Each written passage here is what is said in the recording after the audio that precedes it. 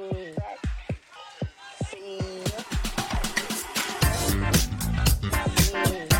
welcome back. Episode 2 of the Crypto Parabellum Podcast with your hosts, Jared Phillips, Alan Eschweiler. Alan, we made it to a second episode. We got pretty good reviews on the first one, man. How you doing? I'm doing well. We got good feedback. I think, you got to get the first one out of the way. Nerves are gone. We're rolling now. That's right. No, really good stuff. I think that we touched on some good topics. I had a buddy who messaged me after listening to it. He sent it to a couple of his friends too, which there were 2 things I thought were interesting I want to tell you about. One, he said, I sent it to one of my buddies who has traditionally been a Bitcoin maxi. Like, Bitcoin's the only thing worth owning. And he goes, and you guys actually convinced him to buy some Ethereum. And I said, hey, all right, interesting. It worked. If we changed one mind or opened somebody's eyes, that was worth it. The other thing that I thought was pretty funny, and he goes, it was interesting. It was an interesting conversation between 2 guys. It was almost like 2 analysts running like a crypto gossip show. And I was like, well, that's not exactly what we were going for, but yeah, all right. I think that's like fair feedback. I also think that we'll probably like figure out what sort of mode we fall into, right? Like, yeah. I think we'll figure out what we want to talk about along the way. It'll probably change. The feedback that I got was that like either it seemed very advanced was the feedback that we got. Like, yeah. And so that's fine if that was our intention, and I think it was like you put in the show notes. The intention is like we're going to talk about things the way that we understand them. Maybe we won't spend as much time explaining the background. But that was the feedback that I got, was like, a little higher level. I think that's what I want to go for. I think there's a ton of like, BitBoy types out there who are like, this is why Dogecoin to the moon. You should buy it. Like all that kind of stuff. I don't want to fall into that.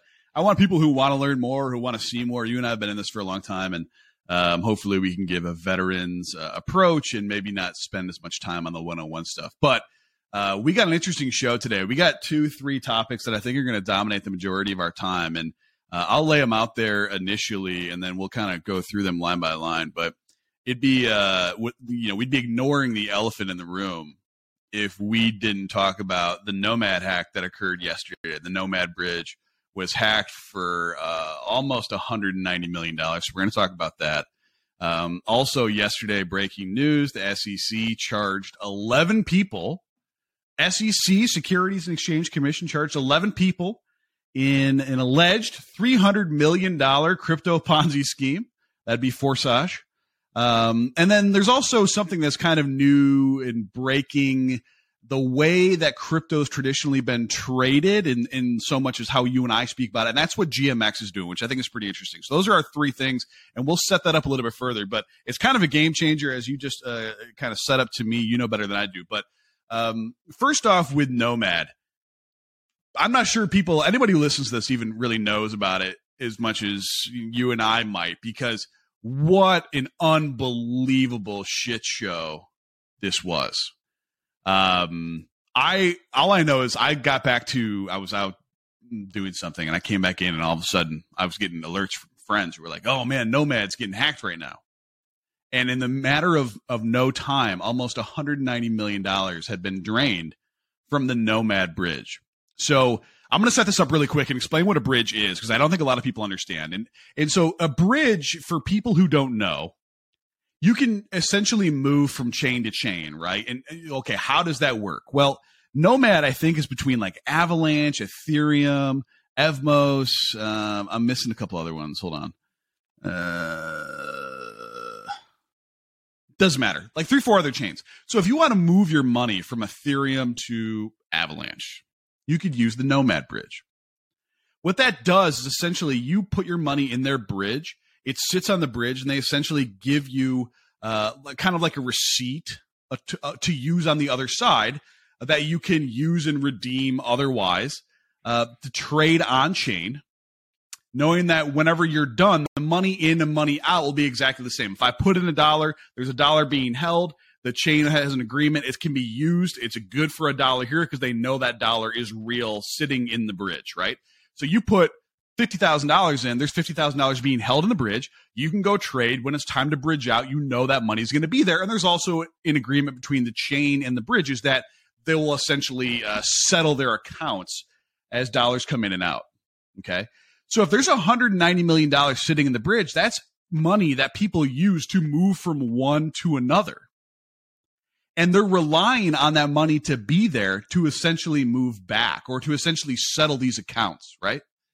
But if that bridge is drained, then that stops and people are left holding the bag.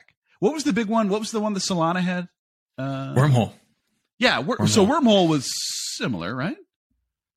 Yeah, it's similar in the sense that it is a bridge and was exploited. I can't say whether the exploit was similar or not, but I think history has now shown that these bridges are sort of are ripe for attack because there's a lot of value locked inside of them.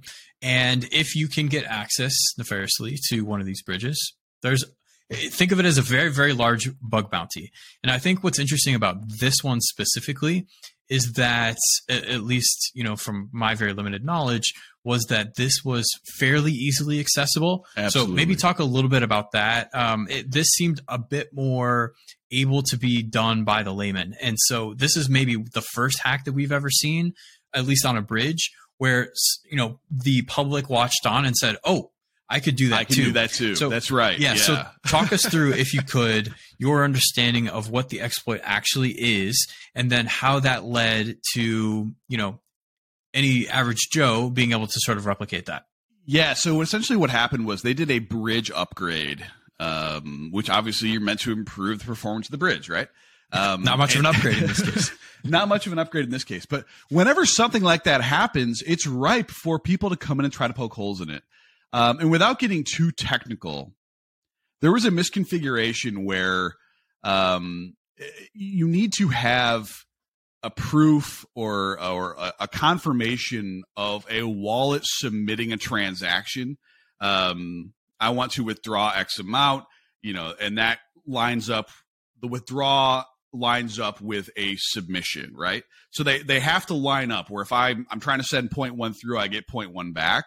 And so there needs to be a check on either side of that. Did you put it in? Yes. Are you pulling it out? Yes. Okay. So the oops on this was during the upgrade, they left a trusted route on, like, you don't have to have proven the in. Okay. You can just withdraw out based on a previous deposit. So let's say that Jared sent through one wrapped Bitcoin and I withdrew it. Well, that obviously worked for me, but initially they had to confirm my address was the one in and the one out. Well, now all you had to do was find the previously approved in, and anybody could go and rebroadcast that signal with a different out. So now Jared already got mine out, but Alan could go and look and say, all right, well, I'm going to go rebroadcast the same signal with the same request based on the same deposit transaction, but I'm going to change the out to my wallet. Makes sense. And so that's what happened. You didn't have to do anything. You literally, all you had to do was go in, find a previously approved transaction, put in your wallet, boom, and you're withdrawing $1 million. I think it'll be interesting to see, of the $190 million that were impact, how much of that will be returned. Because my assumption is that a lot of people saw this going on. There's sort of a couple of different scenarios. One is someone saw this going on and said, I'm going to be a good actor. I know how to replicate this, but I intend to give the funds back. I'm going to go take as much as I can, in essence, protecting those funds. That will be some people. Another group of people will be, I was just sort of getting while the getting was good. I saw everyone else was doing it. I could easily replicate it as well. So I did. Oops, I didn't really realize that I was doing that from a doxed address. You know, I am not a nefarious intentioned person from the beginning. And so now I have this address with a bunch of history, pretty easily able to be identified. I better give this back. Of the 190 million, this might be one of those bridge hacks where we see some portion of those funds actually returned, which is a good thing. The other part is, and the side that I always like to look into is like the company or the team behind this bridge. I think, as you had mentioned, raised a fund recently. The hack was 190 million. Remind me, what was the fund raised most recently? Yeah, so in April, sorry, let me pull up the exact numbers. I don't want to get it wrong. April of this year, the project revealed Coinbase Ventures, OpenSea, and 5 other major companies participated in a seed round, which landed Nomad at $225 million valuation. Okay, so they didn't raise $200 whatever million. That was their valuation. That was to get to the valuation. Correct. All right, so let's assume this. Like, if it was any sort of like normal crypto this year sized round, it was probably about 10% of the valuation. Okay. And so somewhere 10 or under. So let's say they probably raised 10 to 20, I would say, is in the safe range. And unless it's publicly available, we could find it. But that does not mean that they're going to be able to cover this from company funds. And so now what happens? Wormhole was a unique scenario where Jump, which was sort of, I'm not sure of the structure, either developing Wormhole internally, or it was like a internal team that rolled out and then they funded it. They covered that, right? So there was no impact. This is one where I don't see how it can be covered unless there's, a really large portion of that 190 million was actually like white hat, or an individual who got in over their skis and says, hey, I'm going to give this back. We will see. But it's not good for bridges, because what this does is now creates fear everywhere else. Rightfully so, right? Bridges have been ripe for attack, and they have been attacked. I actually don't see the allure for these bridges that are sort of multi-chain, maybe is the right word. So I'll speak about Avalanche for a second. I was fine. I felt comfortable using the Avalanche sponsor bridge. I felt like if you're the team developing Avalanche, you have the best case of developing a bridge that's going to be work, and there's a backstop. If anything did go wrong, the team behind the Avalanche bridge, Avalanche, would have every incentive to make users whole. Otherwise, the chain's basically dead. It goes away. Correct. Yeah. So I don't like these like third-party intermediaries where it is a bridge connecting multiple chains, but they have no direct link to the actual end chains. Yeah, I could not agree more. And it's interesting, just anecdotally, before I kind of go into the whole bridge theory, because you're 100% right that these third-party chains give me a lot of pause, of which one is a friend of mine, kind of ours, Layer Zero, is developing what should be the next generation of bridges, and I know the CEO very well. They're liable to this too. In fact, one of the biggest knocks on Layer Zero was exactly what you said. Like, hey, we're essentially trusting like 2 guys that, are well known, but it's not, they have the keys to just rug all this liquidity. Not that we're saying they would, we know they wouldn't, but do you feel good about the fact that there's like 2 key holders to tens of millions, hundreds of millions of dollars? So hold on, let me pause on that for a second. The interesting part about this hack is, one, I think there was quite a few white hat hackers, which is what they call that. They call them white hat hackers, the ones who hack with the intention of giving the money back. A few of them have already come forward to say, send me an email, I'll send you whatever. I have a theoretical question for you. If you saw this live, if you were watching it and you had the know-how and you saw, look, there's $190 million sitting there, what would you do? I personally would never touch it. I have way too many eyes on everything that I do from a regulation standpoint that it's not worth being the so I guess you're screwed because even if you touch it, you probably create 1,000 more problems for yourself. See, my thing is, I thought, honest to God, if I was able to do something in the moment, I think I would have done it. I think I would have done it for as much as I possibly could and given it back, because I think just that's bad, reasonable, man. I think it's bad right now. Yeah, go ahead. Sorry. I think that's reasonable. It's sort of like we're in different situations, right? So I understand that the white hat makes sense. And I saw some posts on Twitter like, hey, I'm publicly disclosing that I participated in this exploit. I have every intention of giving it back. Yeah. I did so to protect funds. Okay, that's right. Fine. Me, Alan, the individual, everything that I do, I have to now report. And so I don't feel comfortable reporting, hey, I stole $50 million, but trust me, it was for a really good cause. It was for a really good cause, Gary Gensler. And I completely intend on giving it back. And I did. Also, please, IRS, I'm not sure how this impacts my taxes, but it was a flow in of $50 million. Year. Yeah. So, so no, I think most people should not touch it, but I understand what you're saying. It's just because for the same reason. Well, it's for the same reason you just talked about. This is a black eye for the crypto industry. It's something that happened and will continue to happen. where if bridges are unsecure or they don't have the proper setup, then you're in a situation where this stuff is going to continue to happen, because all this took was one upgrade where they didn't think twice about how the code should be written, and $190 million are gone. And major investors are now left with, okay, let's say it was $22 million among 8 different investors. Let's say it's split evenly, right? You're all out a couple mil at this point. If that's what you decided to raise to go into it, maybe less, maybe $1 million, who cares? The point is, that's gone now. That affects a lot. So are those people now hesitant to invest in crypto companies moving forward? Did that just cut off bridges in terms of their risk appetite moving forward? I don't know. I mean, you're in this realm a lot more than I am. My gut reaction is I doubt it. Like, okay, that check size for just a couple names that you sort of called out there is really small. And so like they probably have 50 bets of that similar size. Sure. And in a venture fund, you really only need 2 or so investments to return the entire fund. So, yeah, they're going to probably write that off. Also, I don't know what the structure of the deal was. If, all of those people can lose their money, the bridge could continue. And the token might still have some, I don't know if there is a token. If there is a token, there's maybe still some value, and those investors are fine. The investors are only hurt from a reputational standpoint. Now people aren't willing to use the bridge. The bridge doesn't have revenue, and the equity's worthless. So what? They'll move on to the next one. I mean, I don't worry about that in that case. Okay. I think plenty of other bridges will raise money from plenty of other players. Now, maybe Coinbase Ventures and the other 4 that you mentioned, maybe they're like, that was our bridge play. We don't really want to make another bridge play, but there's plenty of others that want a bridge play. So I don't worry about that. Anecdotally, okay, because we talked about it over the past year. Really, it was almost a year ago that I started getting into Cosmos.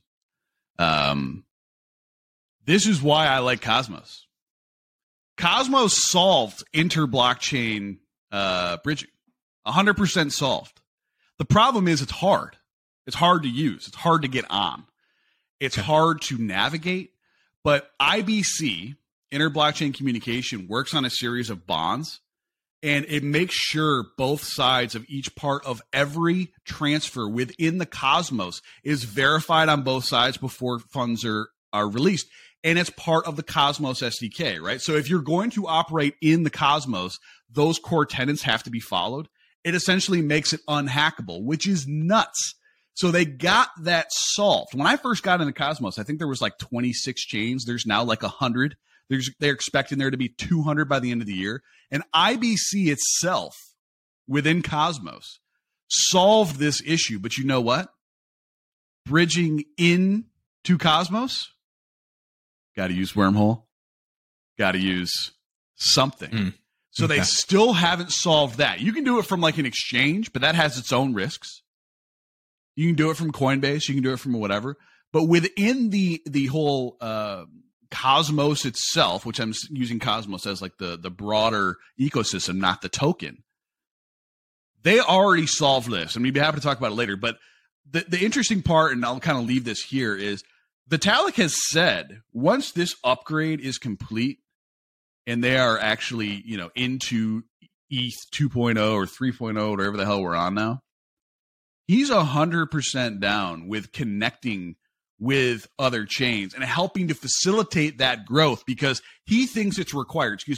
He thinks it's required for the growth of crypto overall. So I don't know. What do you think about that? I know you tried Cosmos. You didn't love it. Yeah, I don't. I mean, I think that user experience has to sort of be addressed first. Yeah. Before you'll have any sort of like critical mass. I think there's a ton of really interesting chains doing very niche sort of things. I'm not saying that Cosmos is necessarily tackling a niche subject, but I think that as you have more and more and more chains, they're like, hey, we do this one thing really well. You don't have to worry about this one thing that you would do somewhere else. I sort of like don't buy that yet. I am one of those people that I will be interested when the proof is in the pudding, when the user experience is sort of fleshed out, when the base layer protocols are there so that you can do all of the things that you need to do there, then I'll be interested. I understand that means I'll miss out on the first 5x or the first 10x. But I think that that's a safer bet. So like venture does this sometimes with companies as well. You might talk to a VC who passes on you during the first round, and your instinct might not be to go back to them to your second round because it's like, yeah, they already said no, they don't like the business. No. Oftentimes it's not that they didn't like the business. They just wanted you to prove everything that you said you were going to do. So they heard your case the first time. They said, hey, you've had 12 months to go do everything that you said you were going to do. Did you do it? And if the answer is yes, now I feel safer in that second bet. I understand I'm paying a higher valuation, but now I understand that you can at least deliver on what you said you were going to do. So if I had to place that back into like Cosmos or any other chain for that matter, I personally will miss the first 5x. I'll miss the first 10x, but I can enter feeling a little bit more confident that there's clearly a solid team that can deliver. There's ecosystem partnerships built out so that there will be a larger playground for people to do things once they're there. And some of the initial hiccups have been sort of flushed out with smaller balances and smaller number of users. Then I'll get the next 5x or the next 10x, but I de-risked the first. So I think that makes sense. It's just personal preference. I think both are fine. Yeah. And, particularly, I think for your risk profile and how you operate, that makes sense. I think even for me, I probably should operate that way too. But I don't. And I have no problem, by the way, crypto's getting a huge rip right now. I know this is not topically relevant for a podcast, but I'm just looking over and watching it, huge green bars. So I figured I'd say so. The reason why I feel comfortable going on record and saying this, knowing that this probably will be called back in my face if I'm wrong, Cosmos is doing two things right that I think, to your point, you said, show me the proof in the pudding when it's all done. The first one has to be security, and they got that right first. Okay. So they started with security to go, this is what we want to get right first, security.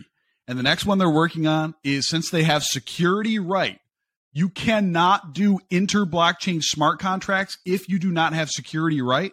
They do have security right. They're building out interchain smart contracts, which, to put a bow on this, coming all the way through, this is not the Cosmos podcast, that's the only way that you get a UI, a GUI for normies to operate in a decentralized environment that is palatable, where you don't have to worry about, using MetaMask, right? Because you could do it in an environment that is built the way that they're trying to build it out. So I'm going to put my flag in the ground and say, we're going to revisit this 6 months, a year, 2 years, 5 years from now. And you're going to go, son of a bitch, Jared was right. No, and that's fine, right? Like, I hope that is the case. I want you to get your 10x. And then when everything's figured out, I'll get the next. But, I'll say this. If I'm right, that's 100x. That's not a 10x. Okay. But I'll let you know when it's 10x. You'll ride the last 90. Okay, sounds good. We should move to the SEC charges 11 people in a $300 million Ponzi scheme. This is just the one of many that have been sort of found as a Ponzi scheme wrapped up in a blockchain wrapper. So walk me through this. Set the stage for me. This sounds to me like everything else. The last couple that we've had. Yeah, so essentially Forsage has been charged with running a $300 million Ponzi scheme out of, I think it was the Philippines. Okay. Yep, out of the Philippines, where essentially they did run smart contracts, they did have a blockchain. However, every bit of their promised returns were all 100% based on recruiting in more people. So essentially, early returns were paid out with new recruiters coming in. So saying, hey, you got to get in. This is the next big thing. Let me go do this. Put yours in. Look, there's these guaranteed returns, so on and so forth. So what's interesting is, so 4 of the 11 that are charged are founders of Forsage, living in Russia, Republic of Georgia, Indonesia. And this is what makes the SEC go crazy, where they're like, we're allowing people to be predators in the retail environment, right? And they're in locations that we cannot control. However, do you remember, this is why I wanted to bring this up, last year? Do you remember it felt like there was like a 4 or 5 month period, maybe even less, 2 to 3 month period, where you saw all of these personalities, celebrity and otherwise, shilling crypto tokens, coins, exchanges, that you were like, what the fuck? Do you know what I'm talking about? Yeah, I mean, I specifically felt it more on the NFT side of things. So like, I don't know if that's exactly what you mean, but like a perfect example that I can think of that I don't think is completely nefarious. It's sort of just getting a bag when it's there. There's a Post Malone music video, and in the Post Malone music video, it just like a 5-second screen right in the middle of the music video. He's like scrolling on his phone, opens the like, what is it, MoonPay or something like that app, and he's buying a Bored Ape. And it turns out the Bored Ape was just gifted to him by MoonPay in exchange for the ad placement. It was something like a 400K placement. To me, that's advertising. But you saw a ton, especially it seemed like rappers were super susceptible to this. It was like every like mid to low tier rapper was like shilling some Yachty coin or some like NFT project. And so like to me, that was a top signal. Like that's one of many types of things we saw the first time. The Katy Perry crypto nails, remember that from 2017, right? It's like and as an investor, you can look for those again next time when things start to get absolutely ridiculous. It's like, all right, we are way over our skis. It's time to start selling down my positions. I probably won't catch the top, but it's time to start selling my positions because Yachty coin and Post Malone, MoonPay, Bored Apes, like this comes to an end at some point, and it ended up being correct. But not to go too far off the subject. No. That sets it up perfectly because essentially this is why it's intriguing to me. The SEC also charged 3 U.S.-based promoters who endorsed Forsage on their social media platforms. Mm-hmm. They're unnamed in the release. I am fascinated about who that might be and the ramifications of what's going to come from that. Why would they be unnamed? Were the founders named? I mean, I guess you could go look up who the founders are. So in this article, it doesn't say it, but I imagine that it was somewhere. As the complaint alleges, Forsage, blah, blah, blah, wrote Carolyn Welshans, acting chief of the SEC's crypto assets and cyber unit. Yeah, it doesn't say in this release. I'm sure it is if you actually went to the actual complaint itself. Yeah, I think I have a little bit of caution there. One, it's like if you knowingly promote a Ponzi scheme, I think that's one thing. But what I don't like is the potential gray area or a slippery slope that this could open.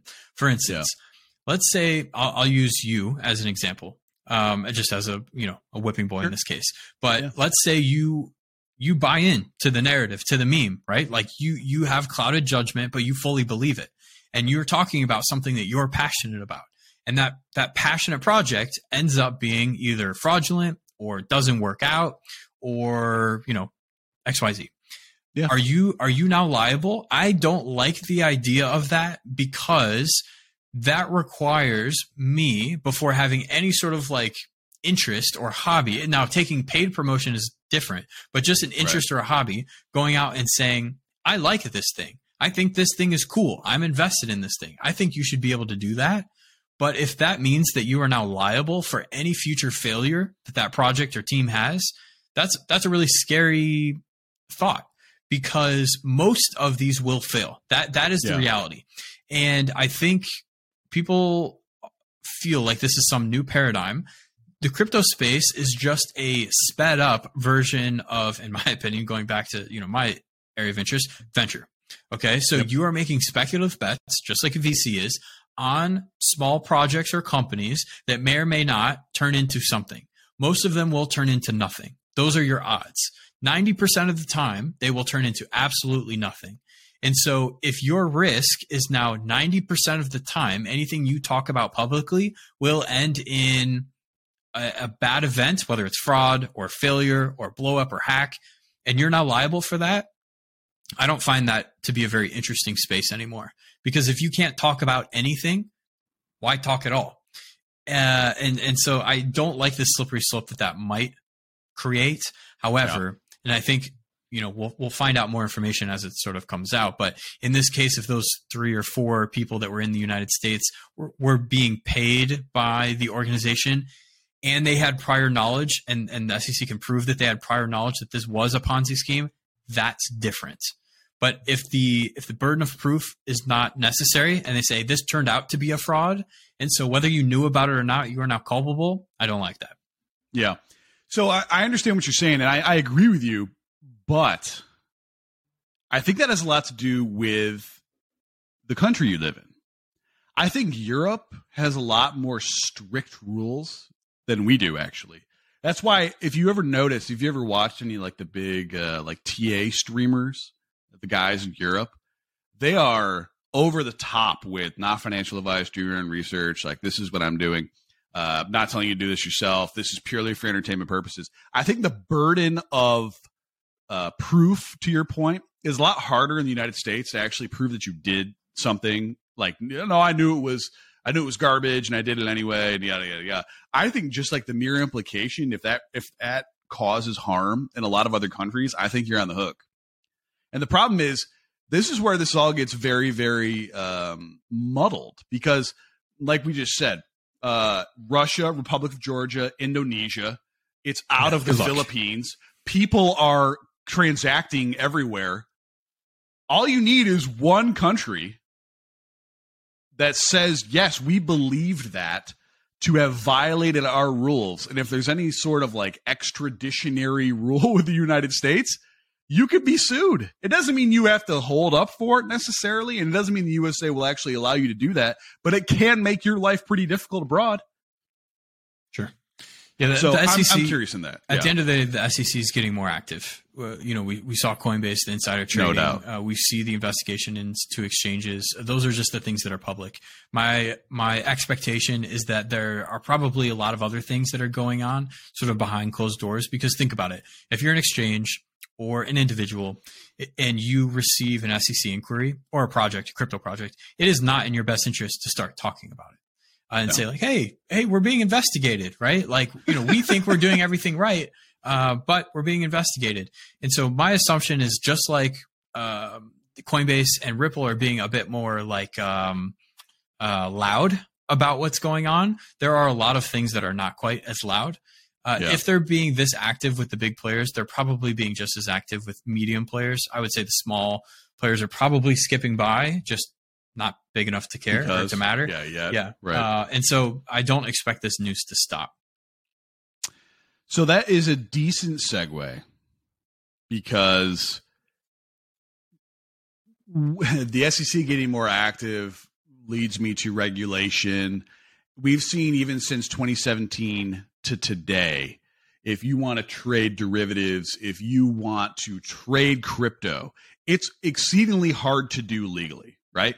Like, not just in the U.S., yes. In the U.S., yeah. So like pretty much everywhere else, it doesn't matter. Europe is very difficult as well. The EU. Is it? It's becoming more difficult. I mean, it's easy to skirt around. Like, if you want to do it compliantly, yes. Okay. But it's easier to skirt and like not have any issues. But regardless, it's not easy to do legally, is I guess the phrase, right? Okay. I think that's a fair. Yeah. So obviously I'm a trader, and so I try to find ways to trade. I've traded on Coinbase Pro for a while, which is garbage. Everybody knows that. I think they even know that. They remove leverage. You can't take short positions. Coinbase is what it is. And so you look for solutions. However, there are new solutions that are coming up and finding new ways to get but like new ways to trade. And there's still no real like laws on this. And we were talking about GMX's rise and what GMX is and how they're, sorry. Of course, my mother FaceTimes me. How they're building something that's pretty unique and calls a lot of these questions into mind. So let me kind of pass it over to you, because you have the best background to talk about this, I think, of probably anyone who's out there. So would you mind setting this whole thing up a little bit and kind of into GMX?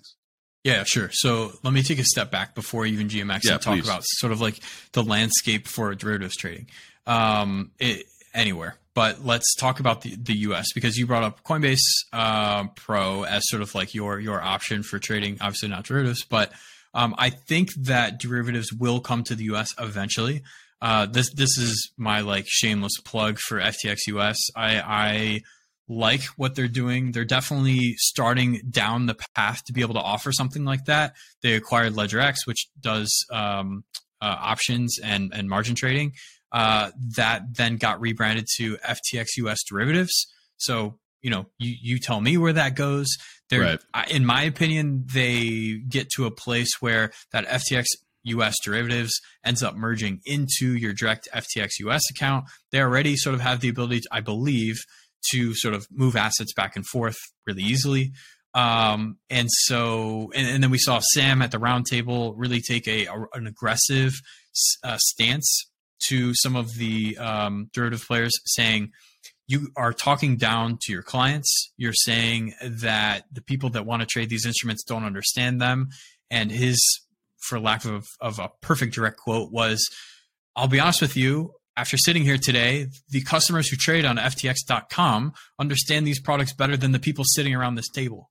And so, like, when you say things like that, I think, and the acquisitions and sort of the public facing moves, I think they are moving towards a place where derivatives become available in the US and they become a very, very large player. So that aside, I think there's an option, or there's a future for centralized derivatives in the United States. Not today, not this year, but someday. And they're spending a lot of money and time, and a lot of smart people are thinking about that. So that is the centralized side. Then there's the decentralized side. There's opportunities or projects like DYDX, which is a derivatives perpetual, I guess, exchange. However, they now operate under geofencing and some level of know your customer. And so are you really doing decentralized trading at that point? I don't really understand that. So then that leads to GMX. So let me give a couple like personal disclosures before I talk about any of this. I own GMX token. I've talked about GMX on Twitter, and I also worked with GMX for a very short period of time. I do not anymore. For 2 months, I had a contract to sort of advise them on their referral structure. So those are my personal disclosures and like, what I have in it. But I obviously like this. I like the idea of this, mostly because of the structure of actually what it is. So GMX is a seemingly fully anonymous decentralized exchange where you have the ability to margin trade. And what's cool about this is that you're actually trading against a pool of assets. So there is no market maker on the decentralized exchange. They have a dual token model. So they have GLP, which acts as a liquidity provision. And then they have GMX, which is the project's token. So what's cool about GLP is it allows you or I or anyone else to operate as the house. So imagine you providing liquidity at any time in any direction. It's just you are betting that the user who is using that liquidity is going to lose money in the long term. And for most traders, that's accurate, right? So imagine you are the house in the casino. Most margin derivatives exchange traders will lose money over the long term. In fact, like little known fact, most derivative exchanges, their customer life cycle is somewhere between 6 months and 8 months. They know that the average user that deposits to an account will completely blow up that account in 6 to 8 months. Some will be much longer than that. Some will be much shorter than that. But that is the average. And so what I like is being able to be the house in that case. So let me describe GLP in a little bit more detail. Yeah. You take any asset. It could be USDC, it could be Bitcoin, it could be Ethereum. You place that in the pool, and that pool acts like an index. So the pool holds some Bitcoin, some Ethereum, some Avalanche, some USDC, and that basket goes up and down with the overall market. You have about 0.5 volatility to the market. So if you deposit $100,000, half of that on average is in stablecoin exposure. Half of that is in this basket of crypto assets. Sure. A user on the other side can say, hey, I want to long Bitcoin. You're loaning them the Bitcoin to do that. If they are successful, you as the house lose. If they are unsuccessful, you and the house as the house win. So not only are you playing as the house, you're collecting a fee. So imagine you, Jared, have to pay me, Alan, to take the other side of every single one of your trades. You have to pay that fee. And anytime you lose, I win. that is GLP in a nutshell. And so I think GMX is really cool for that reason. It allows you to provide liquidity, almost be the market maker in that case, and just bet on the idea that a user is going to lose over time. Now, they pay you in a yield. So I think the yield bounces sort of around, but that yield on crypto assets that you deposit, which is only 50% exposed to the market, hovers generally around 30%. Sometimes higher, sometimes lower. But I think that's really cool because you stay exposed to crypto's upside or downside in a muted volatility level while also getting 30% a year. So I like it for that reason. But one of the things that they've done really, really well is user acquisition. So acquiring users for an exchange is incredibly hard. Binance has done it well. FTX has done it well. And those are sort of the very few exchanges that came out of last cycle that did it well. There's tons, 50 exchanges that said, we have the secret sauce, but you can't acquire any users. That's right. And so what GMX has been able to do, which I think is cool, is act as a liquidity solution for different swap protocols. So they say, hey, if you think that you're going to be the next latest and greatest swap protocol and you just need liquidity, tap into GMX's pools. We'll provide the liquidity. You can do the front end. You can go acquire the users. And that's been great for them. There's a site, stats.gmx.io. It sort of shows all of the high-level metrics that you might care about. And the thing that I like to watch is sort of the fees, the total users, and the, what is it titled as? I'm looking right now, swap sources. So you can see all the different swap sources, GMX, 1inch, Socket Tech, OpenOcean, all of these different protocols that have sourced GMX liquidity because it's on-demand liquidity. If you want to trade Bitcoin, the liquidity is always there, and you will get it with no slippage. And so as a trader, that is attractive to you. Yeah. So I think why GMX has sort of been in the crypto news lately is it's continued to do really well in terms of network effect. It's gone out and found those partnerships and said, hey, you go acquire the users, you go build the front end, we'll just be your liquidity on the back end. And the bet continues to be most traders lose money. If you believe that, you're willing to provide liquidity. I think it's cool. And so, I mean, the GMX token is obviously driving attention to the protocol. The price action is interesting recently. It's up something like 100% in the last 30 days.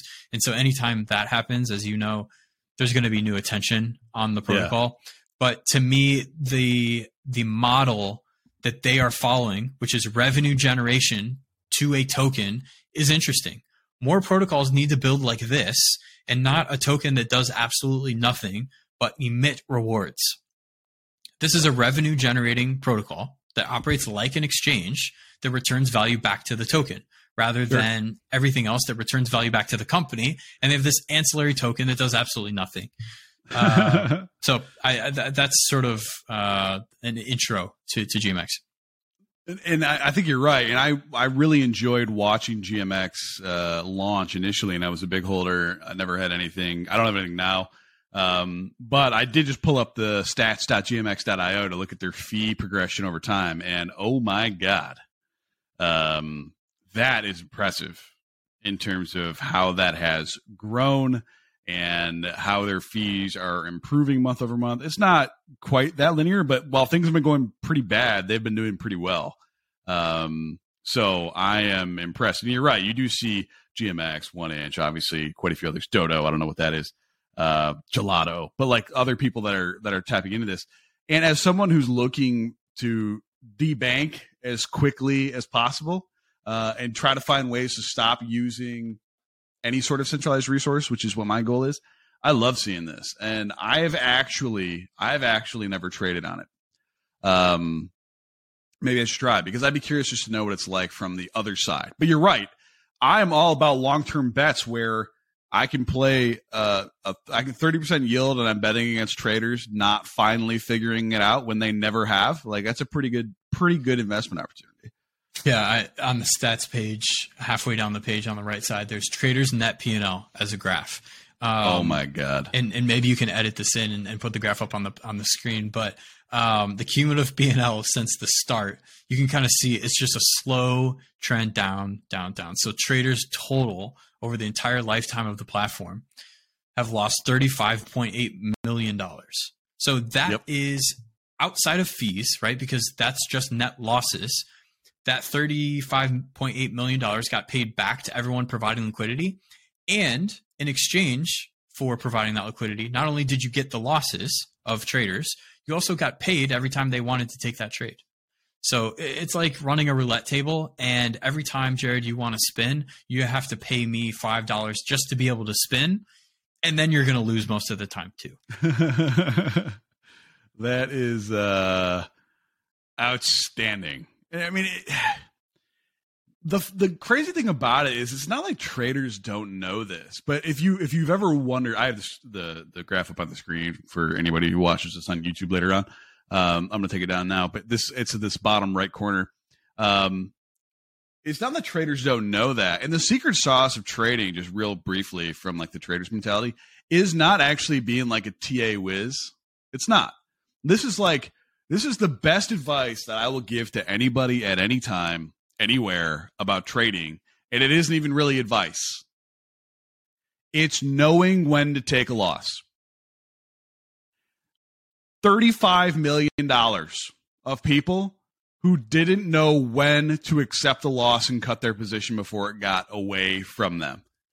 And these are people that are smart enough to trade on chain. Like, you have to be into crypto to know how to do this. And they've lost to the tune of $35 million. That is crazy. So it's not just the fact that you have to be, savvy enough to be on chain. On top of that, they've launched on 2 chains, Arbitrum and Avalanche. So not only do you have to be willing to trade on chain, you then also have to be either like advanced enough or willing enough to go to Avalanche or to go to Arbitrum. So I would imagine that the subset of traders that trade on chain is small. And then even smaller than that is one that's willing to bridge to Ethereum or Arbitrum or bridge to Avalanche. So my hope is that they continue to launch to other chains, because I think the model's been proven. I think the model works, and I hope that more and more projects launch with models like this. Be a business, generate revenue at some point in your existence, and return it to token holders. If you don't, people are getting smart enough to see that a token generally is just some emission reward, and you continue to be diluted to zero. You saw that with projects like Mercurial on Solana. Mm-hmm. Great idea, great execution, amazing team, terrible token design. And so the tokens went to zero very, very slowly. The protocol is great, makes tons of money. The team's seeing revenue increase month over month. The token only goes down. So, and I've told them that. So hopefully they listen to this again. But I think it's funny though, is because the model to follow. And that is interesting, and we're running low on time here. But last thing I'll say, kind of as we go out, is I think I would posit that the next wave, if there is a next wave, which I think there will be, it might be a while from now, is going to be buoyed in projects like this. And the reason why I say that is at the start of this cycle, like I remember my first alts and like some of the things that I got into, I didn't know what the hell they did. I was riding a wave, and to a lot of degrees, you still are riding waves right now. But you're getting more sophisticated investors. You're getting more real investors involved in this now.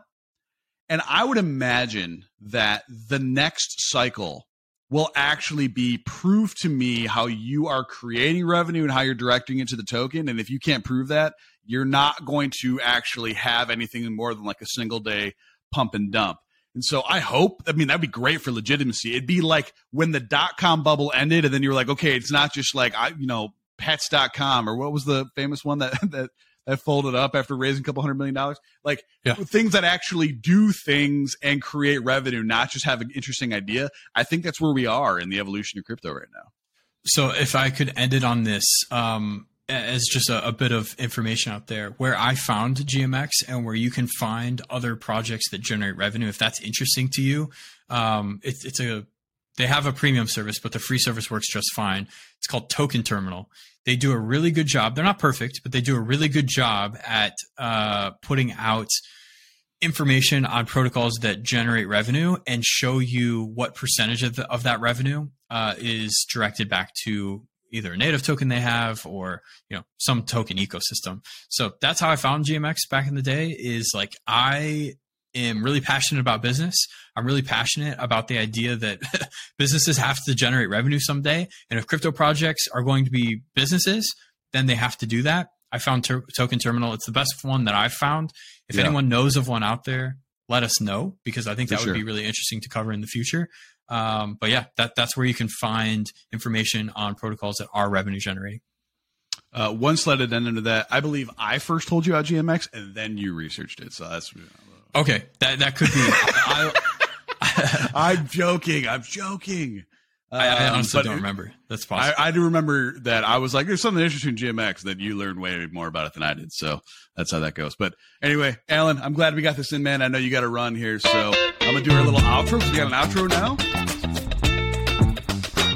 That's nice.